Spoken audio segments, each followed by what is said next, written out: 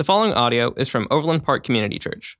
More information about OPCC can be found online at overlandpark.cc. Good morning, you guys. I hope you all are excited to hear from me this morning. Brother Jimmy is, come on.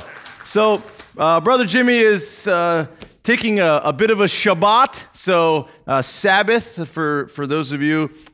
Jimmy takes a rest from ministry, a much needed and well-deserved. So every 7 years, Jimmy takes a full sabbatical of 7 weeks, and then every 3 years, he takes one for 3 weeks. So we're at the half sabbatical. But I do hope he's resting fully and not partially, even though he's on a partial sabbatical. So anyway, if you guys need anything during really the month of July, feel free to reach out to Rick. No, I'm just kidding. Just kidding. You can call me, you can text me, certainly Rick or Molly, Corey, Sean, any of us on staff. We are certainly a team here, and we would love to hear from you, minister to you, whatever it is that the Lord would have needs. So excited to, and actually I'm surprised. July 4th weekend is typically one of the lowest attended church services the entire year. I was confident there'd be less than 12 people here this morning, so I'm really excited to see you guys. It does bring some energy. So we are going to be in the Gospel of Luke, okay? So if you wanted to go ahead and turn there, we are going to land in chapter 7. So I'm not going to actually teach through obviously 7 chapters of Luke. There's no way I could spend all month doing that. However, I feel led to do some speed reading or some storying through the first several chapters, and then we're going to land on a really special story that I want to share with you guys, and trust that God's word would minister to our hearts with a couple of takeaways.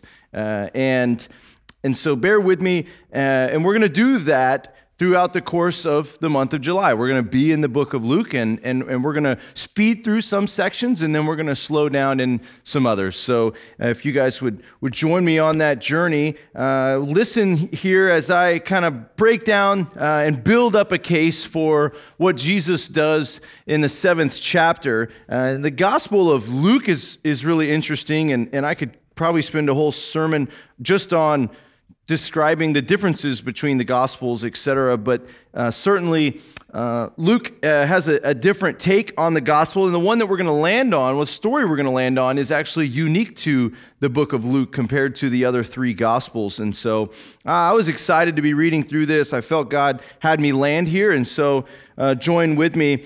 In the first chapter of Luke, we've got the birth of John the Baptist, right? It's an exciting story where John the Baptist's mother finds out that she's pregnant, right? And she goes and shares that news of her pregnancy with Mary, right? And it's this kind of a neat story there where it says that even at the very sounding that Mary was pregnant with Jesus, right? That John the Baptist, 6 months older, leapt in the womb, right? Like he heard about Jesus' birth and he was excited. And so it says he leapt in the womb. And so we have that and throughout chapter 1 and Mary visiting Elizabeth, and then Mary sings a beautiful song, of course, the birth of John the Baptist, again, who is about 6 months older than was Jesus. And so then we have the birth of Jesus in chapter 2,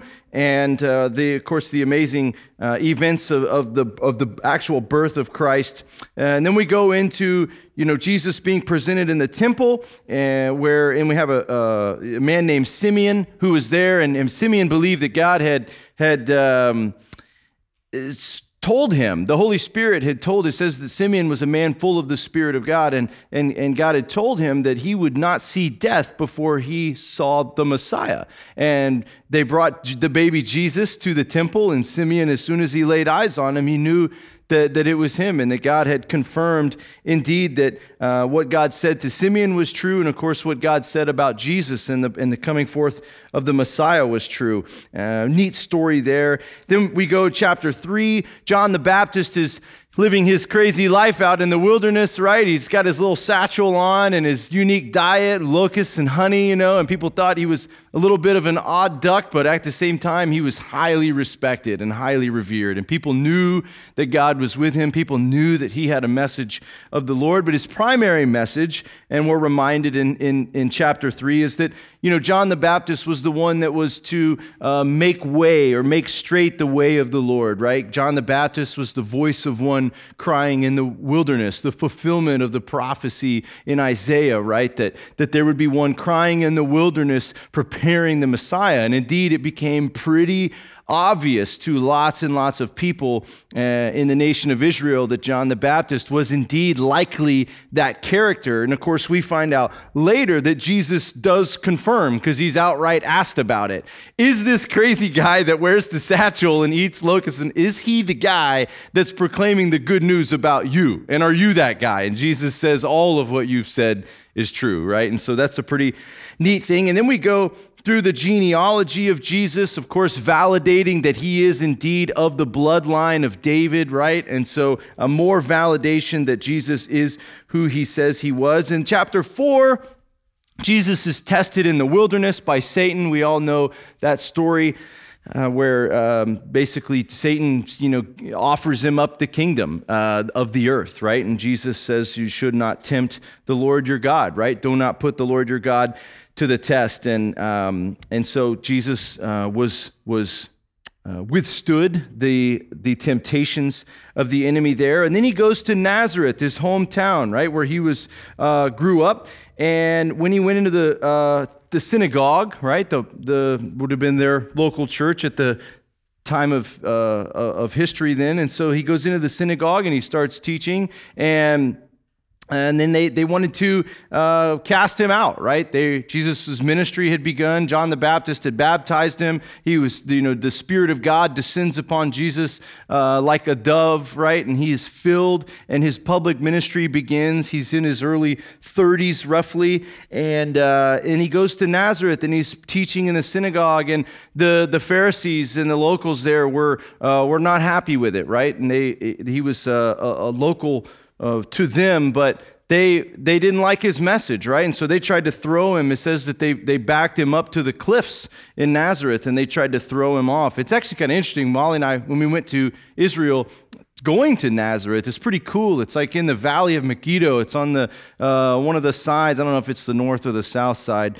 but either way, it's pretty neat. Like if you can just envision all these just massive grain fields, like we have corn and soybean fields here.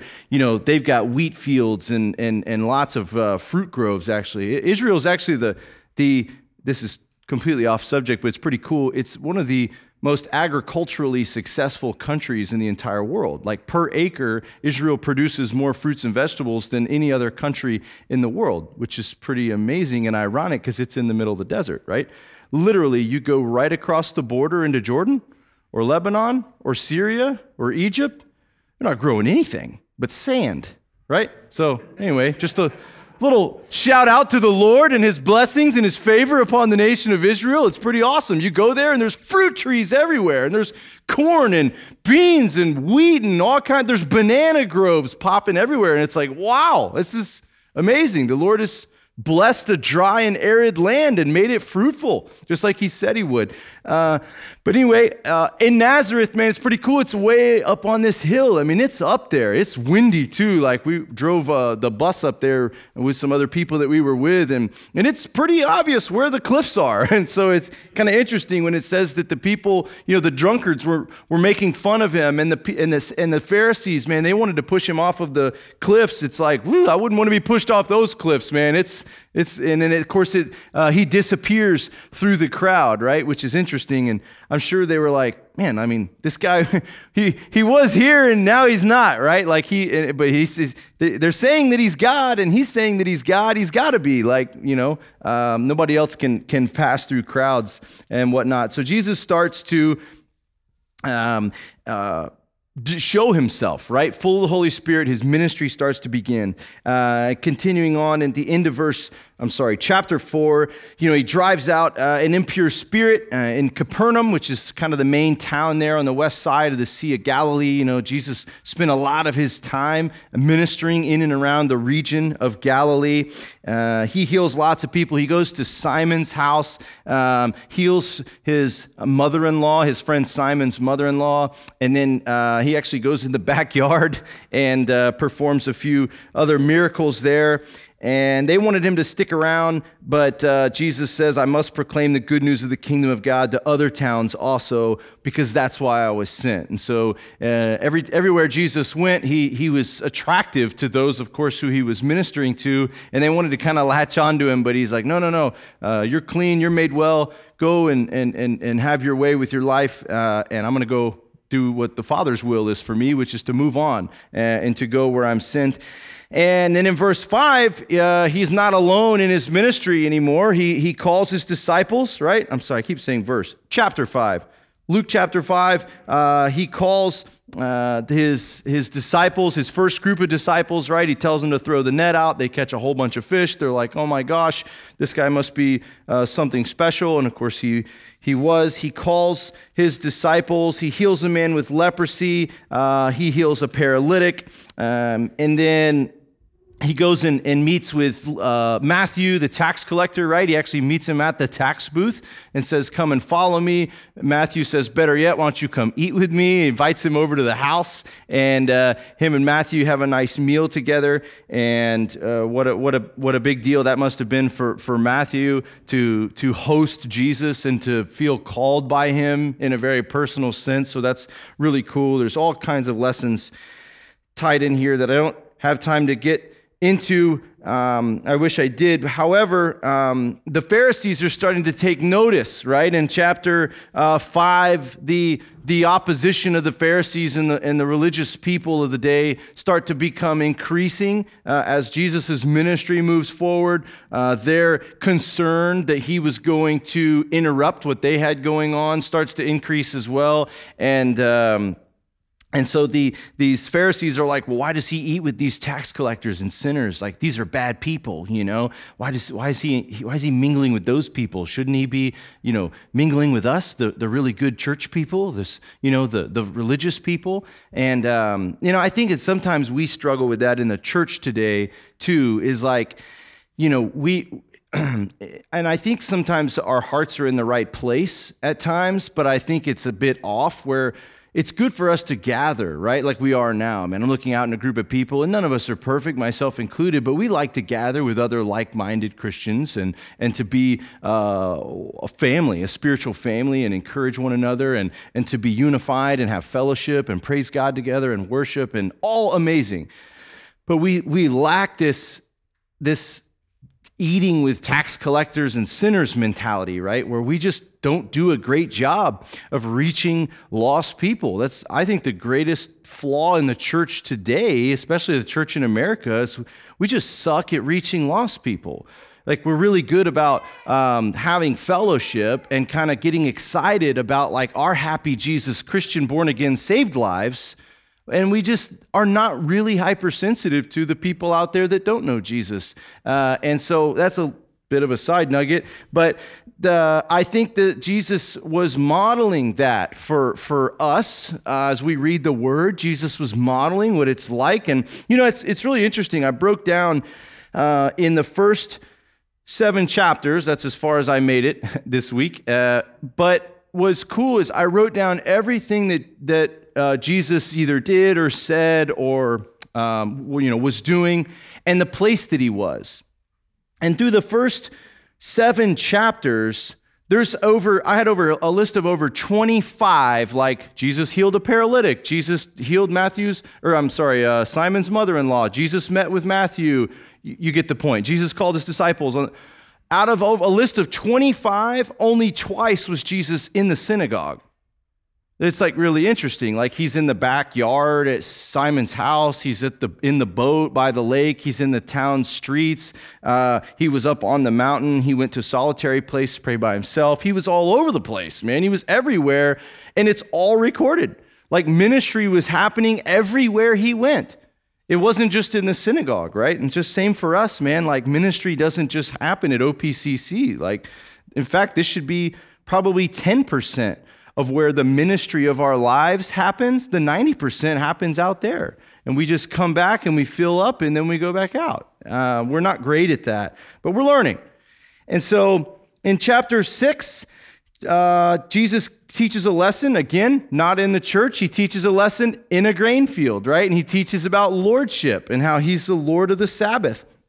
And he's quoting scripture and reminding them what David said. And he calls the 12 to him in chapter 6, and he gives a long list of blessings and woes, which is actually really cool. And I encourage you guys to read this week, just read through Luke. And that way you can take what we're talking about here and we can build on it throughout the month of July. And then Jesus goes on to talk about loving our enemies, and he's really giving in the middle and the end of chapter 6, Jesus is really beefing up his discipleship. Like, he has called his disciples, and he's now really pouring into these guys. Now, he's still doing like public ministry. He's still healing random people and meeting people that are what's the right word? That are unexpected, I would say, and that's kind of actually what we'll get to here in just a second. Jesus encounters the most unexpected people, which is really cool because that's kind of a story about us. But he is also really, the bulk of his teaching is actually for his disciples. He's teaching these 12 men how to live well and to do what he's asked them to do. Now, when we get into the chapter 7, this is the meat of the discussion this morning. Just join with me in verse 1, if you would. Luke chapter 7.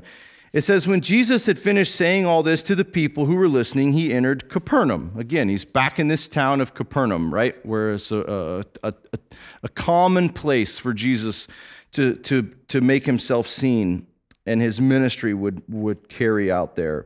There, a centurion's servant, whom his master valued highly, was sick and about to die. So this guy's, he's not doing good. The centurion heard of Jesus and sent some elders of the Jews to him, asking him to come and heal his servant. When they came to Jesus, they pleaded earnestly with him. This is kind of cool on July 4th. This man deserves to have you do this, they told Jesus, because he loves our nation and he's built our synagogue. So Jesus went with them. I was like, that's cool, man. He's a patriotic guy, man. This guy's helped build the church. He's invested in the kingdom, and he loves his country, man. What a guy. So he was not far from the house when the centurion sent friends to say to him, Lord, don't trouble yourself. This is fascinating. For I do not deserve to have you come under my roof. That is why I did not even consider myself worthy to you. But say the word, and my servant will be healed. For I myself am a man under authority with soldiers under me. I tell this one, go, and he goes, and that one, come, and he comes. I say to my servant, do this, and he does it. When Jesus heard this, he was amazed at him. And he turned to the crowd, following him. He said, I tell you, I've not found such great faith even in Israel. Then the men who had been sent returned to the house and found the servant well. This is a really cool story where Jesus heals this centurion's servant, one of his workers, who was a patriotic and a faithful guy. They send to Jesus and just say, man, Lord, if you just say the word, this man can be healed. Like, you don't even have to touch him. We don't have to bring him to you. He's practically dead. Jesus is like, that kind of faith is amazing. He was amazed with these guys, and he healed the man. Now we get to this verse 11, and that's where we're going to land for this morning. And I wanted to read the previous part because it said when Jesus was in Capernaum when he had healed the centurion's servant, right? We just read that. Now, in verse 11, it says soon afterward, and in other versions, it says that next morning or the next day, Jesus went to a town called Nain. That kind of struck me as I was reading. I'm like, Nain, I've never even heard of that town, and I've read the scriptures quite a bit, and I thought, man, the town Nain. And his disciples and a large crowd went along with him. As he approached the town gate, a dead person was being carried out, the only son of his mother, and she was a widow.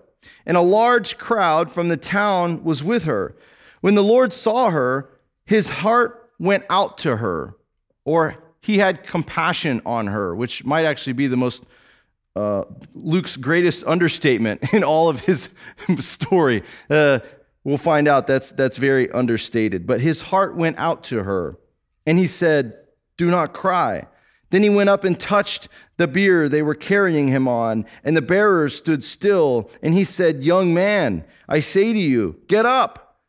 The dead man sat up and began to talk. And then Jesus gave him back to his mother. They were all filled with awe. They praised God. "A great prophet has appeared among us," they said. "God has come to help his people." This news about Jesus spread throughout Judea and the surrounding country. So we've got the miracle at Nain. Nain is a little town. I did some research. It's 30 miles southwest of Capernaum. Okay, so you've got the Sea of Galilee, and then you've got the town of Nazareth over here. That's about 20 miles from Capernaum. Capernaum's on the west side. And you've got the city of Nain, or the town or village of Nain. It's 30 miles. So I was like, what's 30 miles from here southwest? So I'm like dropping pins this morning on my phone. I'm like, Paola, 22 miles. I'm like, Osawatomie, 30 miles. I'm like, wow, okay. So from this church to go to downtown Osawatomie is on the nose 30 miles. Jesus did this either overnight or in the morning. And so my brain was stirred even more. I'm like, how long would it take me to walk to Osawatomie? So I hit the little walk button, It says 11 hours and 42 minutes. And that's on a paved road. So I thought, wow, that's really something. And so I thought, wow, this is pretty cool. Jesus went way out of his way. The next morning, he was in Capernaum. He goes to Nain, way out of his way. And I started thinking, wow, I wonder if there's any details on this town of Nain. I never even heard of it. Capernaum's pretty common. Cana's pretty common. But Jerusalem, pretty common. So it actually is recorded by Josephus, the Jewish historian at the time that was hired by the Romans to record the dealings of the Jewish people.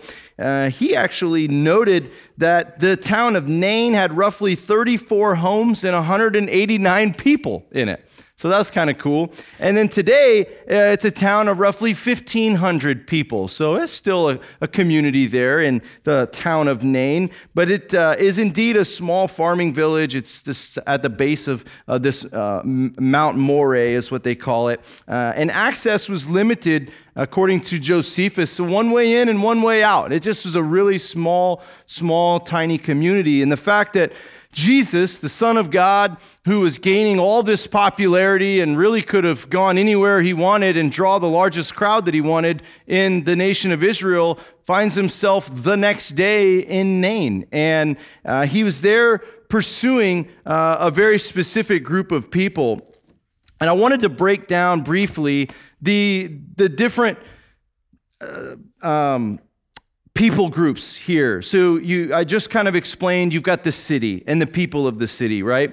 Then you've got the widow, and we don't even know her name. The Bible doesn't just give her name, but we know that she was widowed, right? So her husband has died, and she had a son who was dead, right? Jesus shows up at the gates of the town, and they're carrying the young guy on a stretcher, and probably had some sort of cloth over him or whatever. I don't know that they had caskets back then. I kind of imagine like a couple guys on a stretcher, and there's a funeral proceeding, right? And they're coming out of the town, and probably we're going to bury him up in the hills somewhere. And Jesus is approaching, and there were family and friends, and I kind of envision the mom, walking behind them as like we do funeral processions, right? And the family is follows shortly after, followed by friends. And I anticipate that that's just tradition from long ago, and I expect that that's what they did in this time. But it's really a sad scene that Jesus walks up on, and this woman, she's already lost her husband. Now she's lost, it says it's her only son. And, we know that certainly financially she would have been in a place of discouragement because her husband's gone. The primary means of financial support for her likely during that time was her husband and his efforts and his wages. I would doubt that he had any sort of 401k or any little life insurance policy that she was reaping any benefits of. And the responsibility to care for her would have fallen on her eldest son, which was her only son, who is now dead on a stretcher, right? And so she's certainly thinking about, man, financially, what does this look like? At that time, women in the marketplace wasn't a common thing. Women were in the home, and she was probably just thinking, like, this is stressful, and not to mention that she had lost her son. And I also like that this just shows kind of the personalized ministry of Jesus. I mean, he wasn't really into crowds. He didn't attract a ton of people by his own desire. In fact, he was really pointed in his ministry, specifically with this widow. He traveled literally 30 miles on foot overnight to meet with her and encourage her. Certainly, he raised her son from the dead. So we have the city, the people of the city. We have the widow. We have Jesus himself, which we've already talked about, right? It says he had compassion on the woman. I joke and say that's grossly understated by Brother Luke, but that may just be a poor translation in English. But Jesus had abundant compassion on her. I mean, he was laser focused on her. In fact, his life in that moment was actually centered on her. And I really like that. And what's cool is she had no idea. She had no idea Jesus was coming. She had no idea who Jesus was. She had no idea that the ability of her son to come back to life was even a possibility. And I have to think, in our lives, there are things that appear dead. It might be a family member or a friend, but maybe more realistically, our business might be struggling and it feels dead. We might be in a relationship that's struggling, a marriage that feels dead. We might be at the end of our ropes in something that we feel called to or asked to do, and we just don't feel like we have the energy or the care to do it. We feel dead inside, and we used to be alive, and now we're dead, and we're needing the intervention of God, just like this lady is. And the son, right? He's dead. He is dead. He is literally dead. He is lifeless. But what I love about the son, and it doesn't say anything about him other than he was dead, rose to life by Jesus, and given back to his mother. And what's awesome is he was given a second chance at life. I have no idea what this guy's life was like before Jesus raised him from the dead, but I promise you, he was a changed man. By every measure, he was a changed man. And I could look at this story, and it's a very small story in the grand scheme of the Gospel of Luke and the story of Christ that was recorded by him. But I was struck by it and the people in the story, and I could identify with every single character in the story. I can identify with the people and have heart for the people of that tiny little city, I mean, the odds of them getting a big-time guy like Jesus coming to visit them, extremely low. I mean, you have the likes of Capernaum and Jerusalem and Elat and all these Damascus and all these much greater metropolises that Jesus could have spent his time at, right? If he was going to plant a church somewhere, boy, it sure wouldn't have been in Nain. Not a lot of people and not a lot of money there. But man, he was pumped to go, and he was pointed, and he changed their life. And so and who knows, we don't know anything else about the city other than they're still the city, which is actually amazing in and of itself. A little tiny town of 180 people 2,000 years ago still has 1,500 people in it. And who knows what the story of God is there. I wonder if those people know this story. I wonder if there's anybody living in Nain that knows what Jesus did 2,000 years ago. But in the widow, I mean, I have dead parts of my life where there's areas in my life that just feel so dead. And I'm like, Lord, at times I feel hopeless, like there's no resurrecting it. But I read this story and I'm like, there is hope. He could be on the way. He could cover 30 miles on foot overnight, no problem. Heck, he passed through the crowd in Nazareth like that. He didn't even touch anybody. He just vanished through. It says that he vanished through the walls of the synagogue when the Pharisees were yelling at him after he was preaching. He just outside. You know, I mean, sometimes I forget, man, like this is Jesus, man. He is the God-man. And he didn't just do it 2,000 years ago like Luke was witnessing, man, he's doing it now. And his miracles haven't stopped. They just maybe look a little bit different. We don't often come to a funeral and see somebody pop up out of the casket, but the miracles are still the same. He's the same God. And so I needed to be reminded of that. And of course, I identify with Jesus in the sense that we want to be like him, right? We're not him. I mean, I'm not Jesus, I'm Shay. But I want to be like the Lord, and I want to do what he does. And that was really my heart as I was reading the Gospel of Luke, going, what did Jesus do? How did he live his life? And trying to model my life after that. And I see Jesus, like I said, I see him everywhere. We see him at barbecues. We see him at weddings. We see him at church. We see him in the town streets. We see him fellowshipping. We see him sleeping. We see him fishing. He's just living, man. He's a cool dude. But he was the God-man, passing through walls like it was nothing. And I'm joking a little bit, but seriously, he had a heart, man. He had a heart for everybody, and he was laser focused. And some of the lessons that I want you guys to take away is, one, God has compassion for every soul. This lady is a prime example of that. God has compassion on every single person. And so wherever you are this morning, wherever I'm at this morning, he sees us. He knows you're there, and he wants to meet you there. And if you haven't met him there yet, don't worry. He's on his way, and he can cover ground quickly. 2, God will move heaven and earth to meet us in our need. That's the second takeaway. He had left what was really a booming ministry at that time in Capernaum. I mean, man, he could have just moved and shaked and really made a lot of things happen there, but he didn't. He left that. He's like, I have my Father's business to tend to, right? So he left something booming to go to a place very small, but it was meaningful to him. It was needed and necessary for him. In that moment, God was present on the earth in the form of a man and met this woman in a tiny little town at the base of a mountain. He will move heaven and earth to meet us in our need. The third thing I want us to take away here, and it is the final point, is that Jesus was not concerned about culture or Mosaic law. His focus was richly on the people themselves.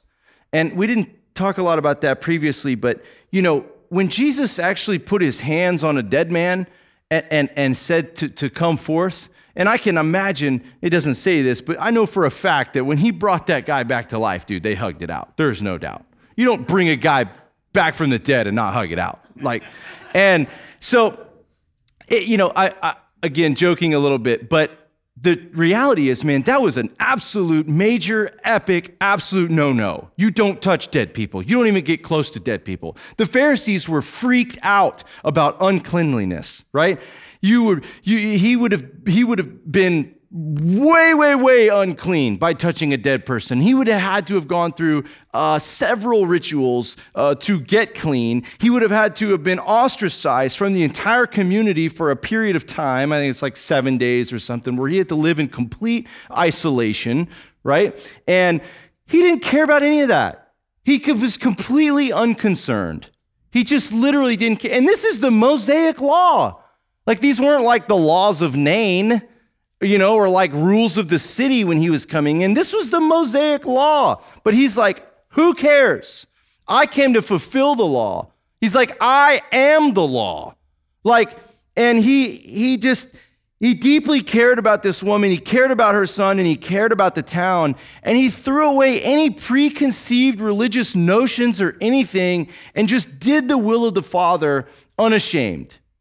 And that's the heart of Jesus. And that's the heart that I'm hoping to stir in you guys and in myself this morning.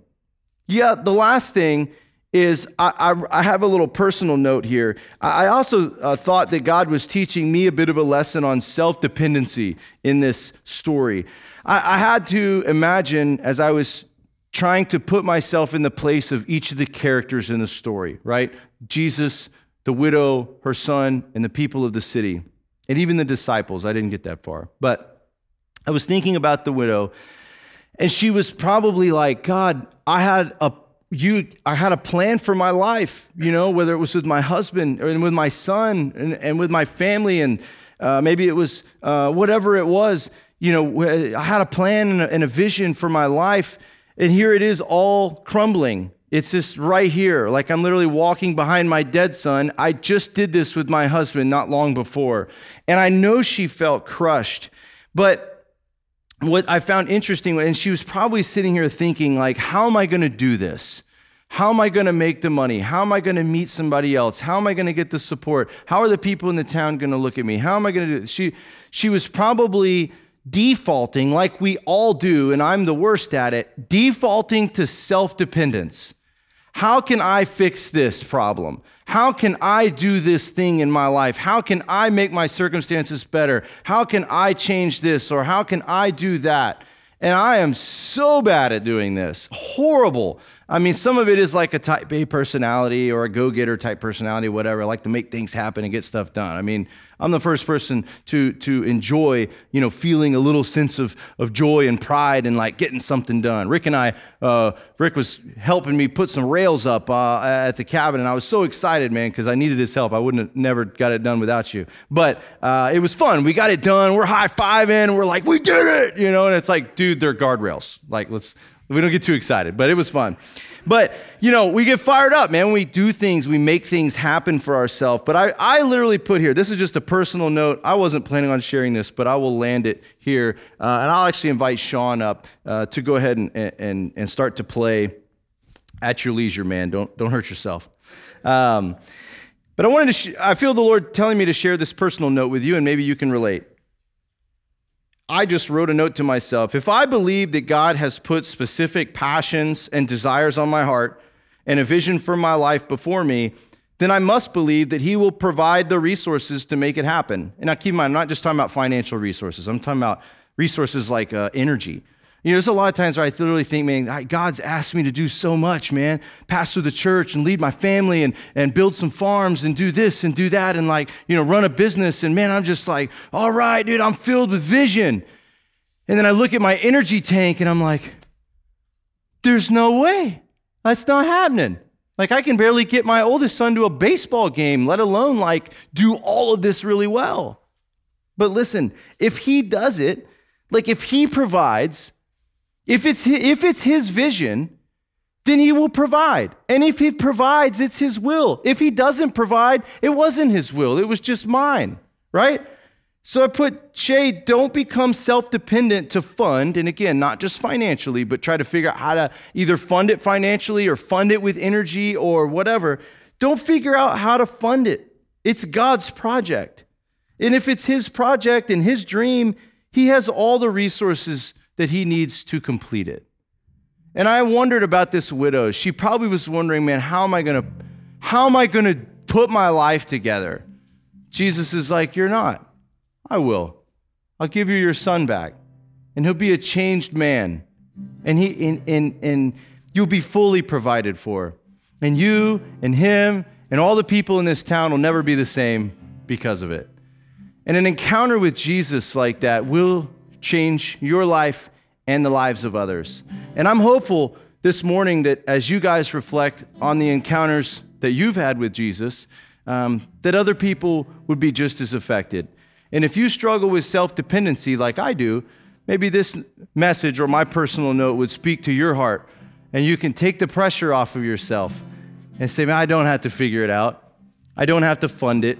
I don't have to go get more energy or get more money or get more friends or get another spouse or another boyfriend or girlfriend or another car. I don't need to figure out how to do all this. God, I trust the vision of my life into your hands, and you'll provide all the resources to make your dream happen. And that's a really peaceful place to be, and I hope that you'll meet me there. We're going to take communion. The cups are in the backs of the seats in front of you. And at this time, Sean's going to continue to play. I'm going to lead us into a word of prayer. And I invite you to partake in communion as the Lord would lead you, and to really take some time here during this song. And Sean will dismiss us when he's ready. But take some time to reflect. Am I self-dependent? God, what are you saying to me? Who am I in this story? How does the word minister to me this morning? I do hope you guys have an amazing 4th of July weekend and a ton of fun with friends and family. But take a moment to spend with the Lord before he sends us out, and pray with me if you would. Lord Jesus, we're thankful for the word of God. We're thankful for the people in this church. We're thankful for the people in this community, and far-reaching than that. We thank you for this country, Lord. Like Sean said earlier, where we are safe here, Lord. We can pray and worship and speak and proclaim your name openly. What a gift that is, Lord. May we not take that for granted. We thank you for your body that was broken for us, Lord. You gave your life for us. And your blood that was spilled, Lord, it is the only means of washing away our sin. Lord, the only way. You are the narrow gate that leads to eternal life, and we want to give you that this morning, Lord. We thank you. We trust you, Lord. Help us to avoid self-dependency. Help us to rely fully on you, and may the story of the widow at Nain encourage our hearts. We love you, Jesus. Amen. Thank you for listening to audio from Overland Park Community Church in Overland Park, Kansas. For more information, visit us online at overlandpark.cc.